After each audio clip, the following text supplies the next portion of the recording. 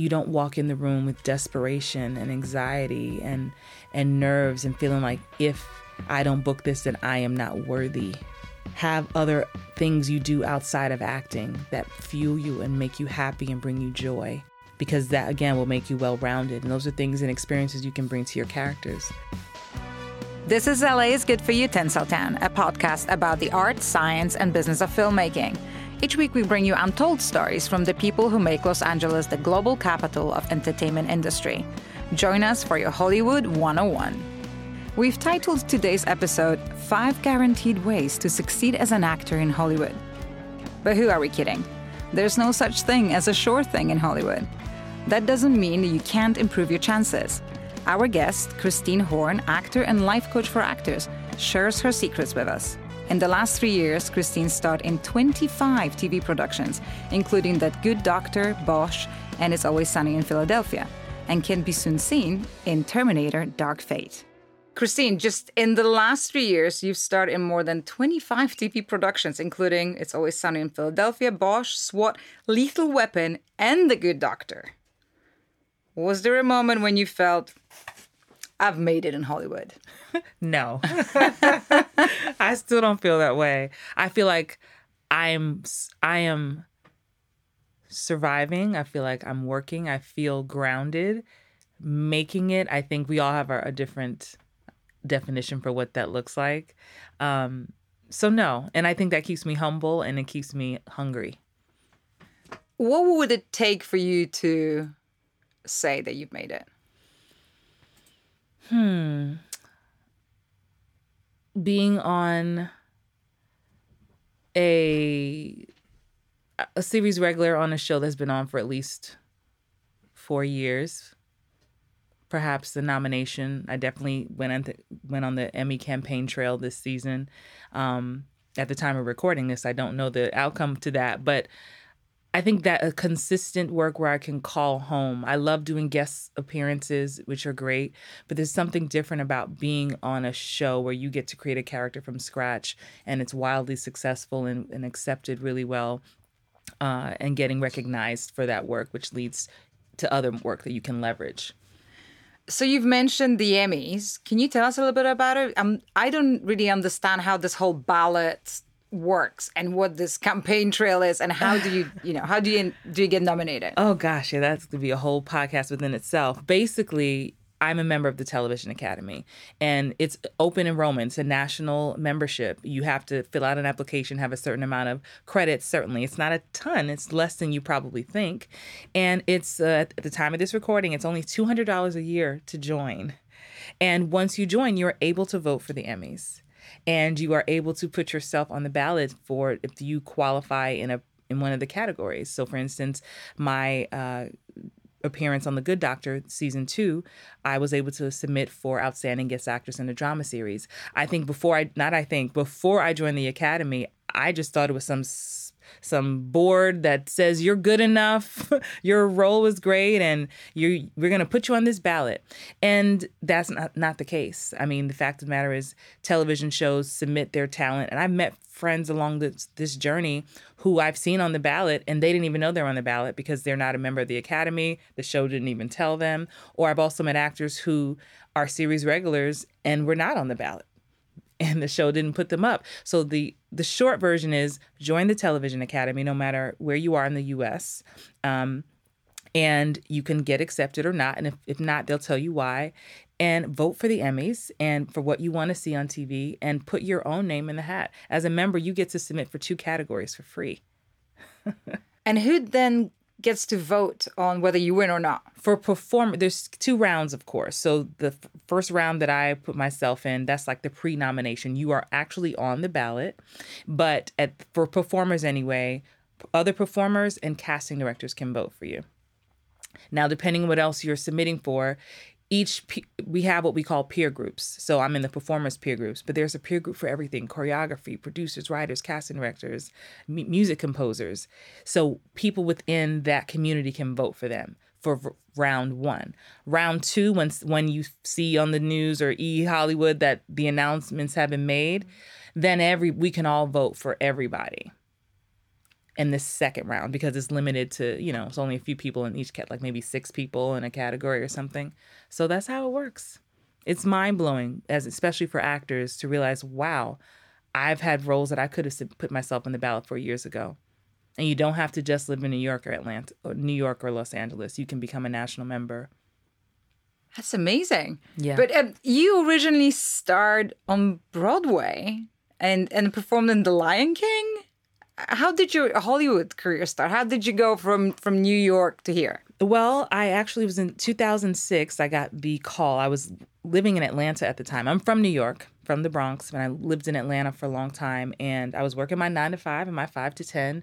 And I auditioned for The Lion King at an open call and never heard anything until 3 years later. No callback, nothing. Out of the blue, I'm being a receptionist at a job. And they say, hey, can you come to New York next week for this callback? I go, don't book it. A month later, they say, can you be on tour next week? So certainly, I quit my job and I went on tour. But so from there, I did both national tours. It's a kind of neat. The Lion King, God bless him, it's such an amazing opportunity and time in my life. Once you're good and they like you, they move you around to different companies for where they have a necessity. So I did both national tours. I got to do Las Vegas, even got to workshopping in Germany. And then I got to have my Broadway debut in 2008. But I knew always that I wanted to do film and television. So I got my SAG eligibility in 2002 when I booked a Mazda commercial in Atlanta, back when there were more union gigs back then. But I didn't join at the time, certainly because Atlanta's a right-to-work state. That's a lot of people know.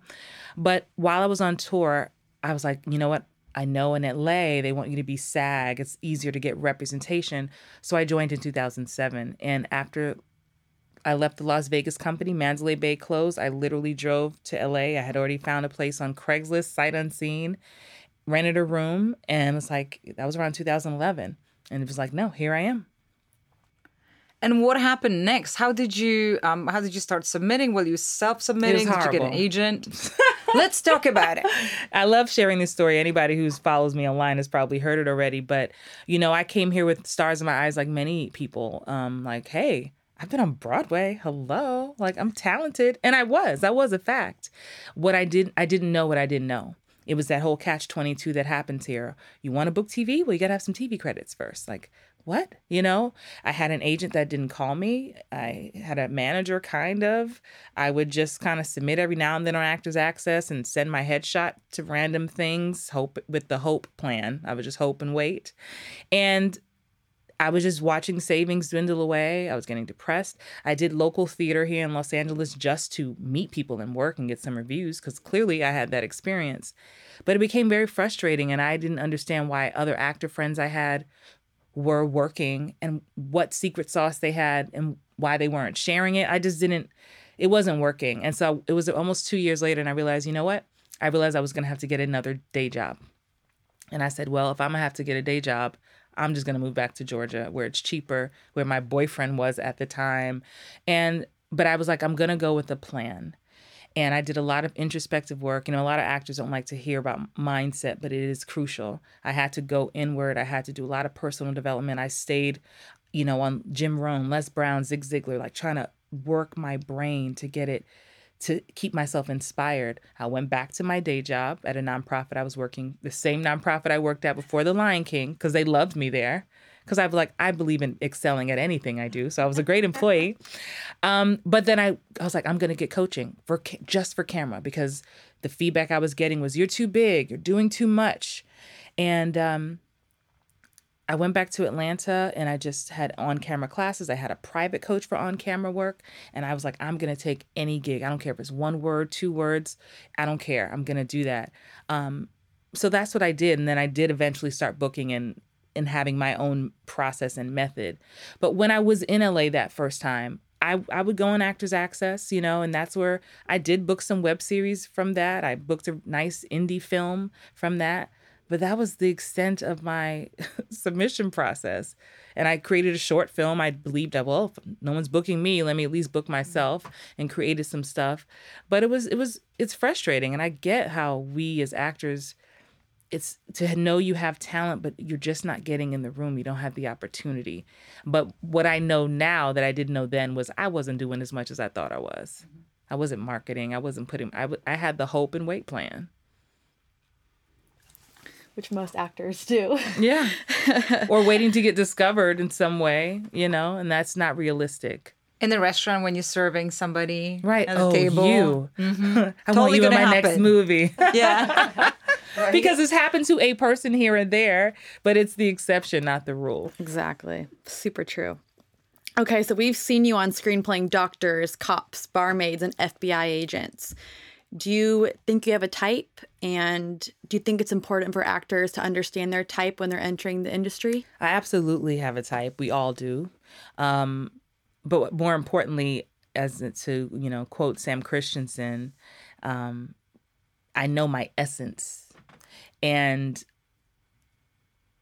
I enjoy the roles that I play, and I believe they really just speak to my natural personality. I'm either playing super authoritative, no-nonsense ball buster, or I'm playing the caring, warm, empathetic doctor, therapist.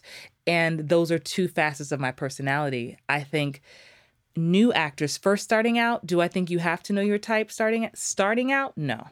I think just get started, just get foundation, learn how to act, learn the basics of this work. I think you're finding your type and your essence will come. And it's very helpful to take classes like maybe the Screen Actors Guild, hosts in New York or LA. If you're in one of those markets, they have a great branding class. Getting people to give their feedback about what they get from you is essential too. I think the biggest piece of advice is get the foundation and just look at television and see. I'm always focusing really on TV and film, even though my background's in theater.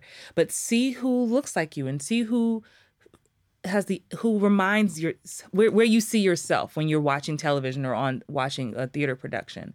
And that will at least start you on the path to thinking what you might play. Because what you will find out is as you start getting auditions and invites, I always tell my students, look at the consistency in the breakdowns that you're getting. What's the common denominator? It may be different characters, but at the root of it, they're describing this person a certain way, their essence a certain way, and that will help you find out what your type is. So we've just talked about a type. I want to talk about headshots a little bit because you were talking about essence. If actors know what their essence is, then they probably can convey it in headshots. And obviously, aspiring actors, they don't get a lot of help from a photographer. Not at all. They usually go to. So is there anything that an actor can do, especially if they're getting their first round of headshots and they're spending all this money, they can get something right about it, even they don't know their own type and they're not entirely sure about their essence? Absolutely. That's a great question. At that bare minimum, without knowing much, at least approach it. Don't approach your headshot session. Well, first of all, please stay out of parks at all costs if possible. Like no park benches, please. But at least go in thinking of yourself as a character. Again, go back, turn on to television, start watching TV as a part of your job description. And so if you think, okay, I want to have a lawyer shot. Okay, I'm going to look like a lawyer. Go to watch a show that has lawyers in it. I know this sounds very elementary, but it works. Find a show that has lawyers. See exactly what they're wearing and try to find an outfit that looks just like that. Number one. Then create a character. Now it's not just a lawyer. What's your name? First and last name. How old are you? How long have you been practicing law? What's your true desire? Create a full character for this person. So now when you're taking these pictures, it's not just I'm pretty lawyer or I'm the sexy lawyer. It's no, my name is Veronica Johnson. I'm 28 years old. I'm the hottest young district attorney in this building. And that will come through your eyes. We'll feel your confidence. We'll see what's going on behind. Even if we don't know what it is, something will be different about it. A big mistake most people make with especially their early on headshots, is they're just trying to be pretty or look cute. And there's nothing there. It's blank eyes. I've done those. I've had plenty of my early headshots are horrible because I was just trying to pose in this weird position the photographer told me to pose in. So if you have 3 looks, they are not just looks. They are characters pulled directly from a television show in your mind. What roles do you think you could play? That's what you do. That's what you create that whole story behind it. How many headshots, how many different characters do you think actors should have if they can afford it? I think at least 3, in my opinion. And I will say this, back in the day when I was newer to the industry, I did what many actors do and had like 20. I'm the janitor, I'm the nurse, I'm the doctor, I'm the lawyer, I'm the artist, and had all these different costumes. That doesn't fly anymore because it's not necessary. Casting directors are smart enough to get a vibe from you. So it's at least like 3 shots that can speak to the most things that you will play. Not the random role you might book one day. Especially if you want to work in television and film, they book the same kind of roles over and over all the time. So if you're, young mom, or college student, something with a suit like a district attorney or something where you work for the government, and maybe something that's a bit more casual and or more sexy if you're going for leading lady, leading man. And I think that will cover you for a while. I want to talk about your process, but I want to start the question with how did you get your acting education? What kind of stuff you studied and where? And then move on to your process and how do you prepare for auditions and scenes? And is there a difference? It's a long question. It is. Is there That's a refresh my memory. Is there a difference between how you prepare for the audition and then when you book it for a scene? Or do you think that once you've done the work for the audition, then you're done? But let's start with education. Okay. So I've always been involved in performing arts, certainly. But I started out dancing, actually. Tap dance was my first thing, around 5 years old. But as far as acting, education, I'm pausing because I'm just thinking, gosh, I've always been doing this. I started doing storytelling contests in the 2nd grade. I was always doing this in some way. But when we moved to Georgia in 1992, when my mother decided to leave New York, she made sure I enrolled she moved near a performing arts high school. We were in that district, and it was the Tri-Cities. It's Tri-Cities High School for the Visual Performing Arts. Amazing people have come out of there. Kenan Thompson from SNL, Candy Burris from Real Housewives of Atlanta. I mean, so much talent. And that school changed my life because it was there that I met the drama teacher and became my mentor, Freddie Hendricks, who I will always give kudos to. He had a professional youth theater company outside of the school called the Freddie Hendricks Youth Ensemble of Atlanta. And from there, I started performing with this youth group until I was time for college. I tried a liberal arts college for a few months, didn't work. And then I decided to go back to New York to the American Musical Dramatic Academy. We call it AMDA for short. That's a 2-year musical and theater conservatory. I only stayed 1 year because some of the students, it was not balanced and I was not feeling challenged in every class. So I decided to just start working from there. So of course, like most of us, we just keep training. So it would be private, Meisner training. But the way that I grew up learning with Freddie Hendricks was very unorthodox. There's a book out now that was written by one of his previous students who has a PhD now, and she called it Black Acting Methods, where every show we created, there was never a script. We created it in like a cipher, in a circle. Every song was created that way. It also created a level of competitiveness that is very healthy for us, because if you missed a rehearsal because you wanted to go to the movies, well, there's someone else who was learning that song and who'll jump at the chance to do it. And so that created this environment of support, but hunger and like desire. He would have us saying, don't worry about them. They got theirs. You better get yours. And that was always in our heads. So I believe that was some of the best training out of everything that I've gotten for schools that I've paid for was in that youth ensemble. And I believe that's what makes me stand out in this market. I'm not worried about what y'all doing over there. I'm worried about me. And so, yeah, that's my education, because since then it's just been workshops and one-on-one coaching. As far as process, is that where we're headed next? Can you ask me that question again? What's my process to... preparing for the auditions, and then if there is a difference between how you prepare for auditions and then when you actually book the role. Oh, okay, great. Yes, preparing for auditions is my favorite part. I like to see myself as a detective when I get a C-mail invite or an audition from it's like, ooh, I put the detective hat on. And so I always tell my clients, put your detective hat on. Especially most times we don't get a full script. I mean, if we do, we're super lucky. But typically it's, so it's getting to create this person. I typically start from Google. I go to Google, check out the show if it exists so I can get to know the tone and the pace. Then I check out who my scene is with, if the character already exists, because I don't want to show up looking just like that character, right?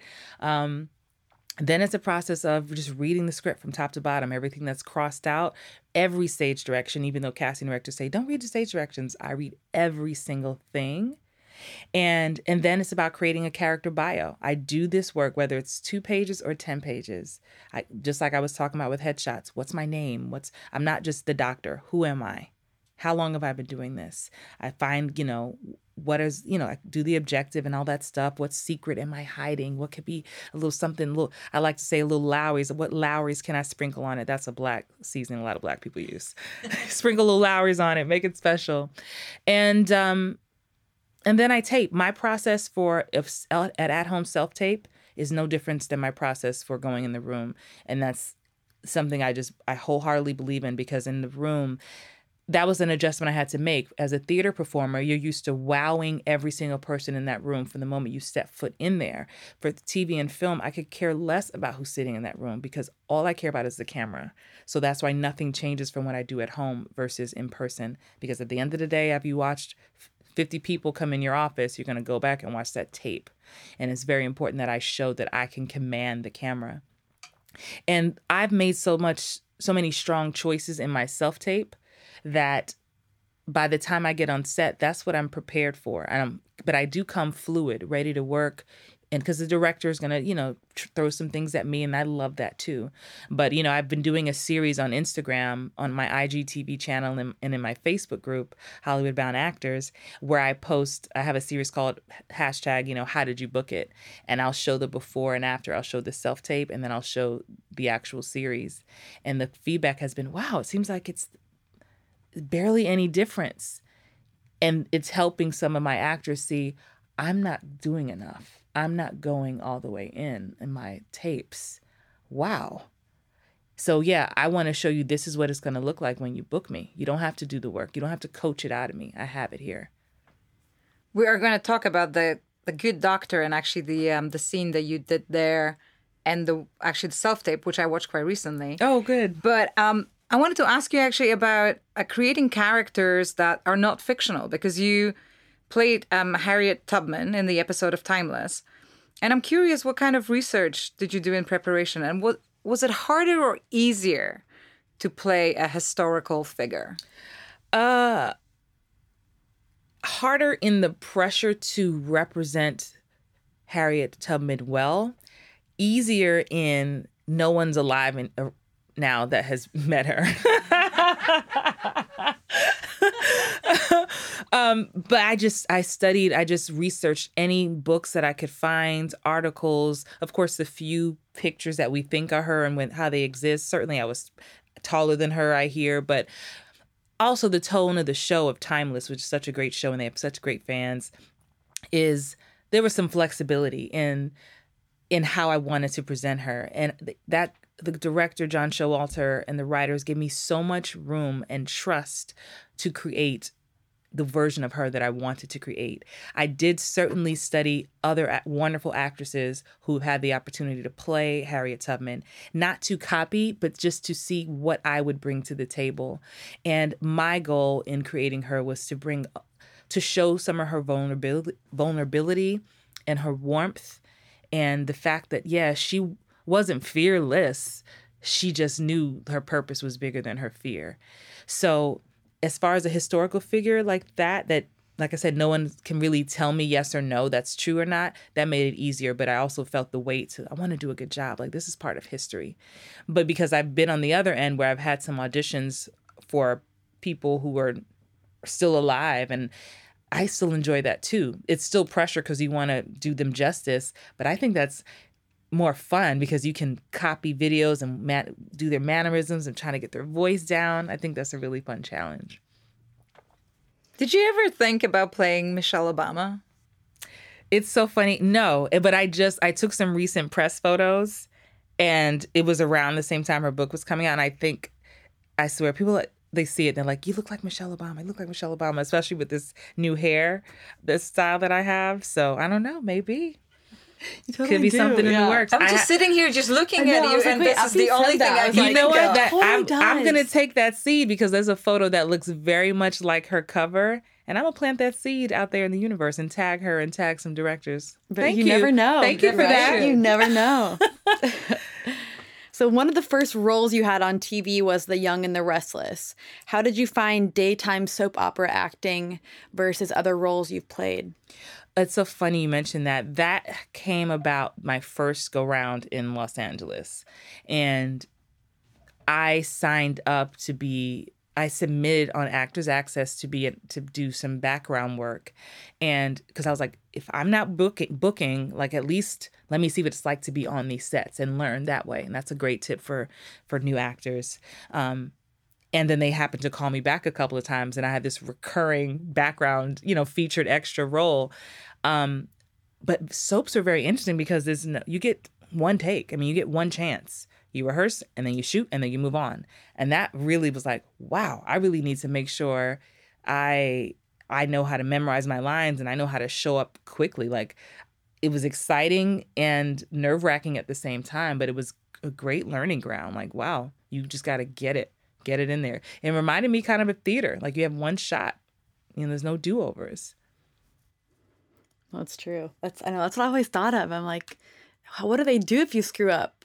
I mean, if they have to, they will, of course, do another take. They don't want to. Yeah. But, you see the actors, especially on The Young and the Restless at the time, you see them, scrambling with their scripts in their hands, trying to read last minute, and then like, action, they drop the script, But I get it. It's a new script every day. Wow. Yeah. But it's great muscle memory for the brain, I bet. That's true. We heard stories about scripts being laid out or underneath the table. They're coming to the table, just having a quick look, then delivering their line. There's a lot of tricks, I guess. I can totally. I mean, I do that on television sets. I keep on The Good Doctor. I would have moments where my script was in the bed with me, along with my phone. Because even if you're in the moment, sometimes you can just. Your brain will go blank and you don't have to call for line. So in between every take, just going back to those sides. So let's talk about The Good Doctor. That scene with you in bed is quite long for television. There's a lot of you actually monologuing and dialogue as well. Was it all shot? There was just one shot, or how did it work? It was over the course of.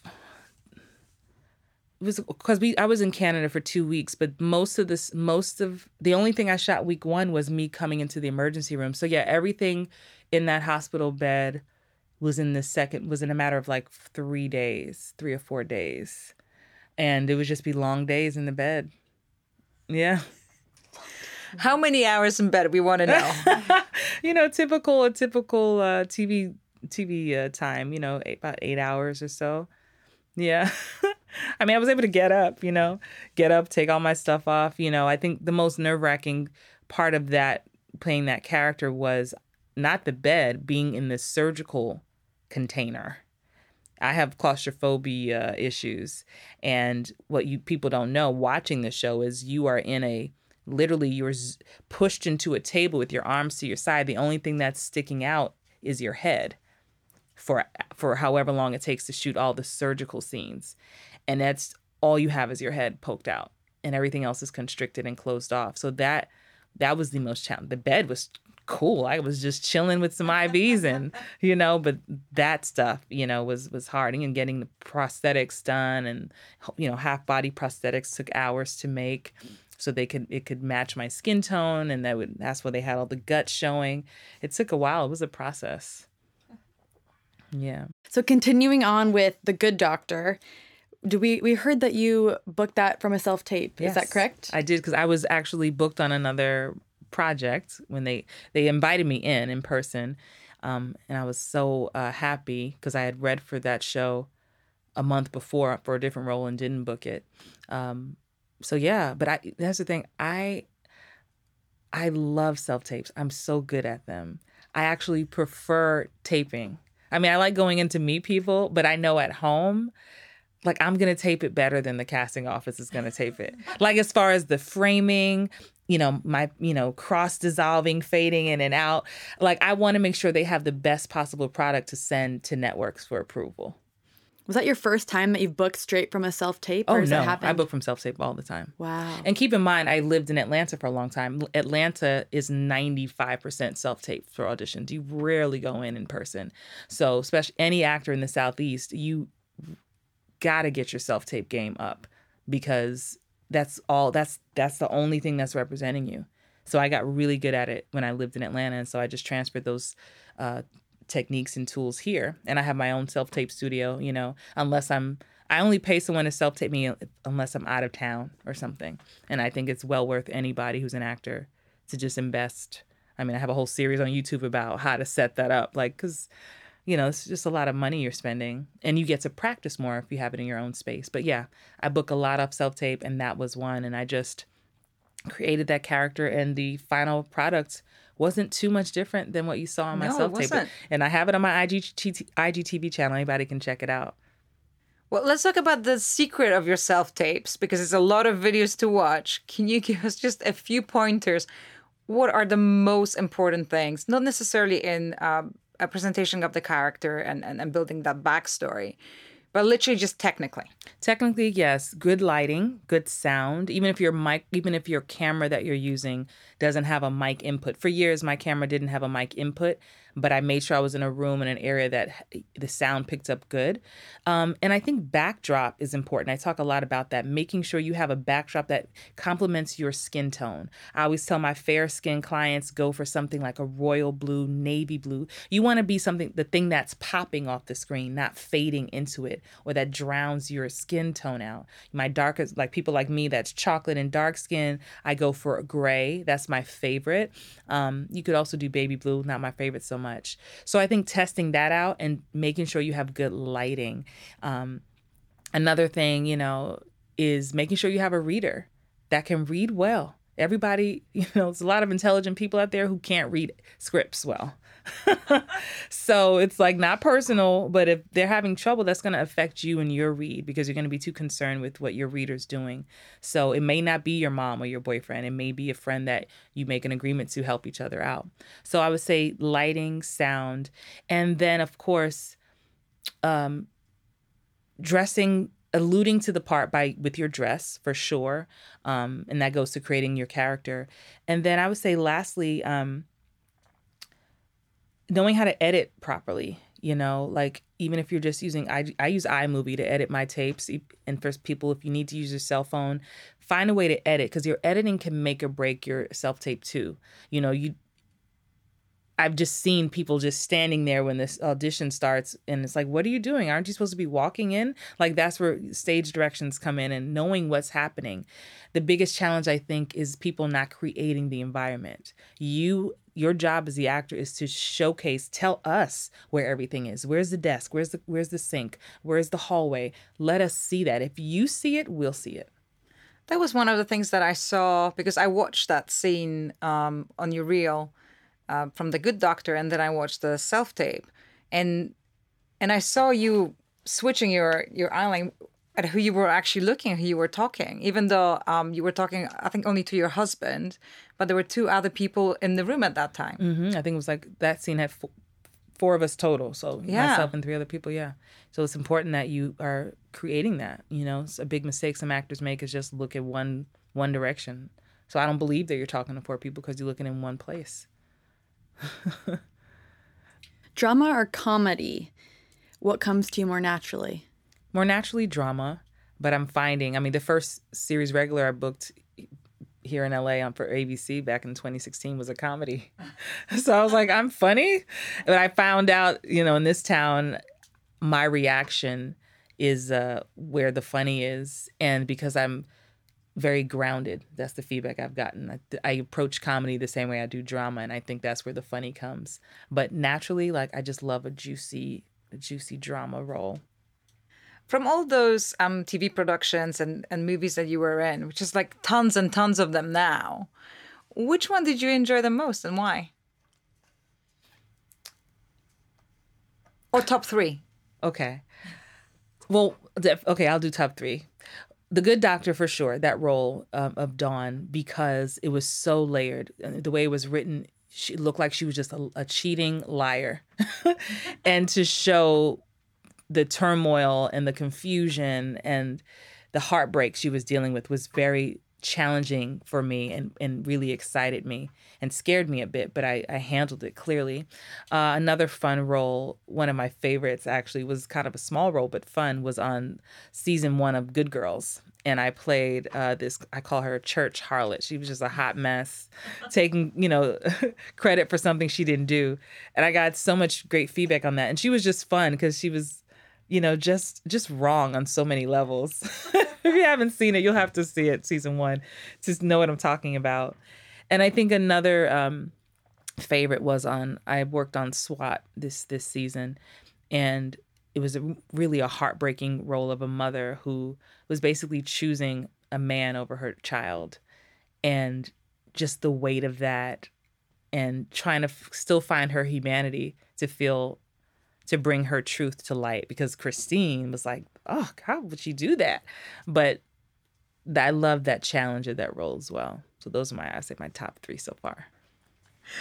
You're a successful TV actress, but you're also a career coach. Yes. For actors, and you run a community called Hollywood Bound Actors on Facebook, and Booking Magnet Academy for actors who want to improve their acting and booking prospects. What made you go in that direction? Great question. It was not planned. But when I moved back to Los Angeles, Super Bowl Sunday, 2017, is when we got back here. I'll never forget it. I just was like, okay, I'm just going to start. I'm all about content and documentation. I follow Gary Vaynerchuk a lot, so like document everything, right? And so I was just like, well, let me just turn on my phone and just document going to this audition, or how it felt, or what I was thinking about. And what I saw, people just started kind of liking and commenting, and then it turned into questions and more questions and questions. And can you help me? Do you coach? And it was this thing like that got born out of necessity. And I created my Facebook group just to have a place for people to congregate, which is now Hollywood Bound Actors. And from there, I saw people still wanted to take it further. The free content was great, but just there were people wanting to do more. And as a serial entrepreneur that I am, I'm like, there's a need here. And I saw a window, and I knew there's a lot of coaches and career coaches, some people who used to be casting directors, some used to be talent managers, but I just didn't see people who were feeding the population of people who had nowhere to start, or were in smaller markets and didn't understand that smaller market and didn't speak their language. And so I just started just doing kind of one-off coaching, like an hour here, hour there. But then I saw the people who kept coming to me, who worked with me for a while, had the biggest transformation. And that's how the Academy was born. I was like, I'm tired of saying the same thing 5 times, okay? Let me just record it. And then next thing I know, I had this kind of student portal of go-to answers and step-by-step tutorials. And so that's how the Booking Magnet Academy was created. And so grateful for my founding members of that. At the time, it was called the Get Booked Mastermind Group for Actors. I was like, what the hell, it's too long. Title's too long. But so yeah, that's how it started. And they're like, they do all the advertising for me because they're making so many great strides in their careers. And I'm a very invested coach. Like, I'm very direct, very blunt, very loving. And I'm like, the people I get to meet on Facebook through a live video, I start to invest in their dreams. And so it really becomes this personal thing, which I'm just honored. So I feel so blessed to be able to give back. I decided I'm going to be the coach that I wish I had in 2011 when I was sitting in my apartment, broke, depressed, confused, and didn't know what to do next. And that's how I approach how I teach, which is why sometimes I'm very aggressive and very direct, because I'm like, you need to get it. Like, I'm fighting for you. Now, you cannot do this, but don't say I didn't tell you. And that's what my clients are used to. So that's how it grew. And so it's continuing to elevate. And of course, I've had to become more selective and streamline my offerings, because so many people want to work with me that I had to make sure I was only working with people who were willing to meet me halfway. I can't want your dream more than you want it.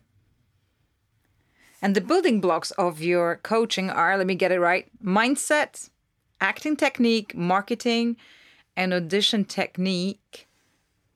And you call it mama. It's called, you need to get to know your mama.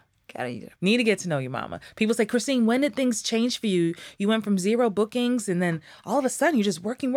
I mean, people ask me that now. My friends are like, how are you booking so much? I know my mama. Do you know yours? I don't think so. But I don't even have my headshots yet. I believe they're all equally important, and they're in the order in which I say them is the order of importance to me. Mindset is number 1. And most actors don't think it is. That's not the sexy response. Christine, help me. How can I get more auditions? How can I be in a movie like you? How can I do some TV shows? Just tell me where to do, give me the magic pill. Well, I could give you all of that. And in my YouTube videos, I give a ton of content, but you're not going to do it. Why? Because your inner critic's going to talk you out of it. You can doubt, fear, worry, procrastination, fear of competition, not enough, all this stuff is going to come up and paralyze you. So if you don't deal with the mindset first, nothing else is going to happen. In my academy, I come on our live hot seat calls ready to do strategy or what are we going to do for marketing? And I give all these marketing tips, and then I realize only a fraction of them will do it. It's because they're scared. What will people think of me? I don't want to seem braggadocious. Well, what if I get blackballed? What if? And it's it's mindset. So that's where we start. And then, of course, you need to have acting techniques. Because just because you believe and you do positive affirmations that you're a great actor, if you're not in class, honey, when you get that opportunity, we don't want you sucking in the room, right? And then marketing is essential because you have to know, people have to know that you're here. I always tell my students, you can't be a secret and a success. People have to know you're here. And then, of course, audition techniques, because having a natural gift at acting is different from auditioning. Auditioning is a skill. It is a skill that you need to get together in your brain to execute. You may know you're a good actor, but if you don't execute properly, you're not going to get the bookings. So do you know a bad actor when you see one? And what makes them a bad actor?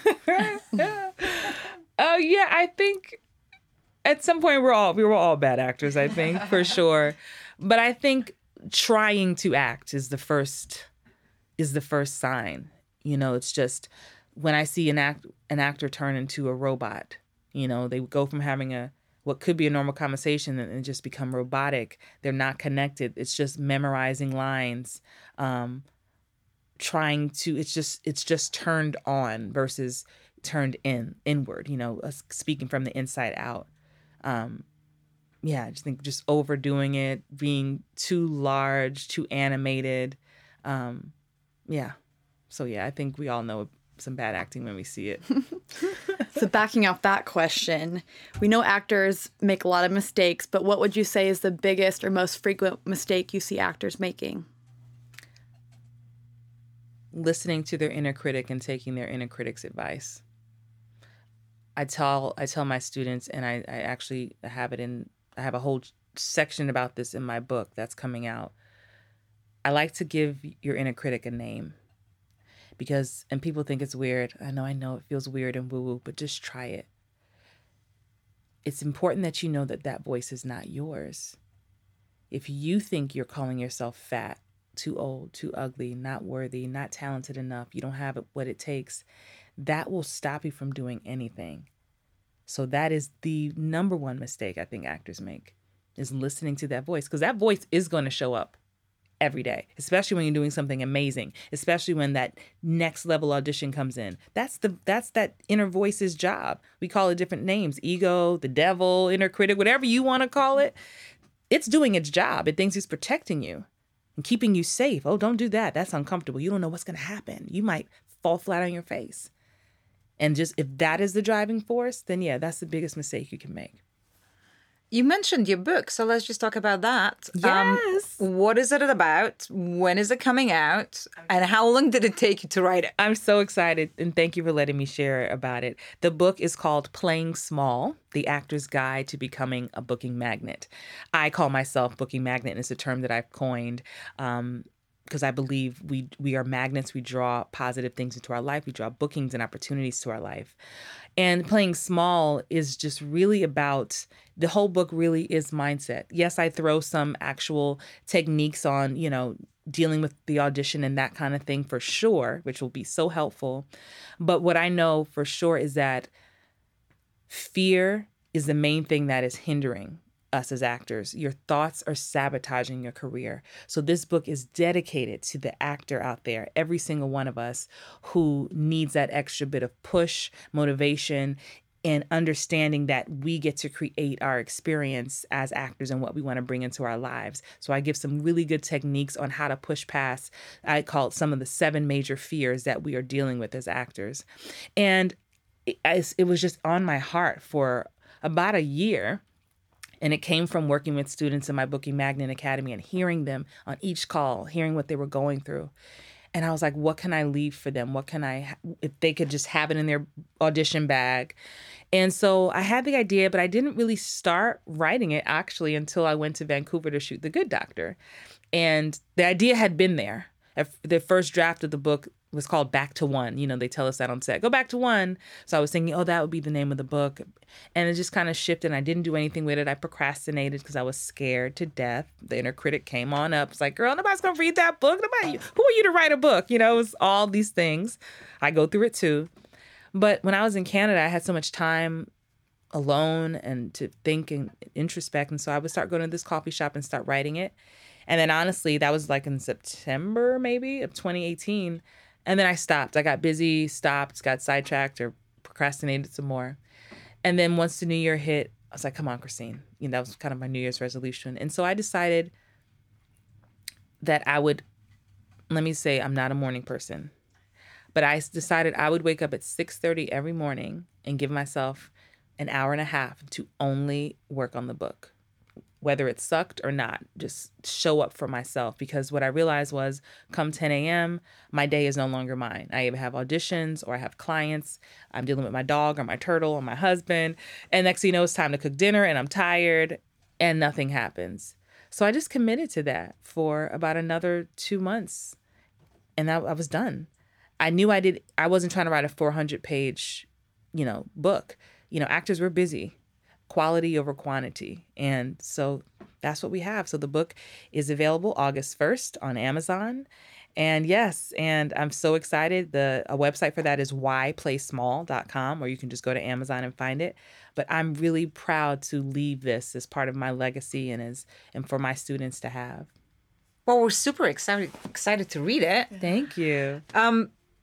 One last question before we finish up here. How can actors improve their chances, apart from reading your book, because that's definitely going to help? If you could give yourself a piece of advice, in 2011, 2000? 2011. What would that piece of advice be?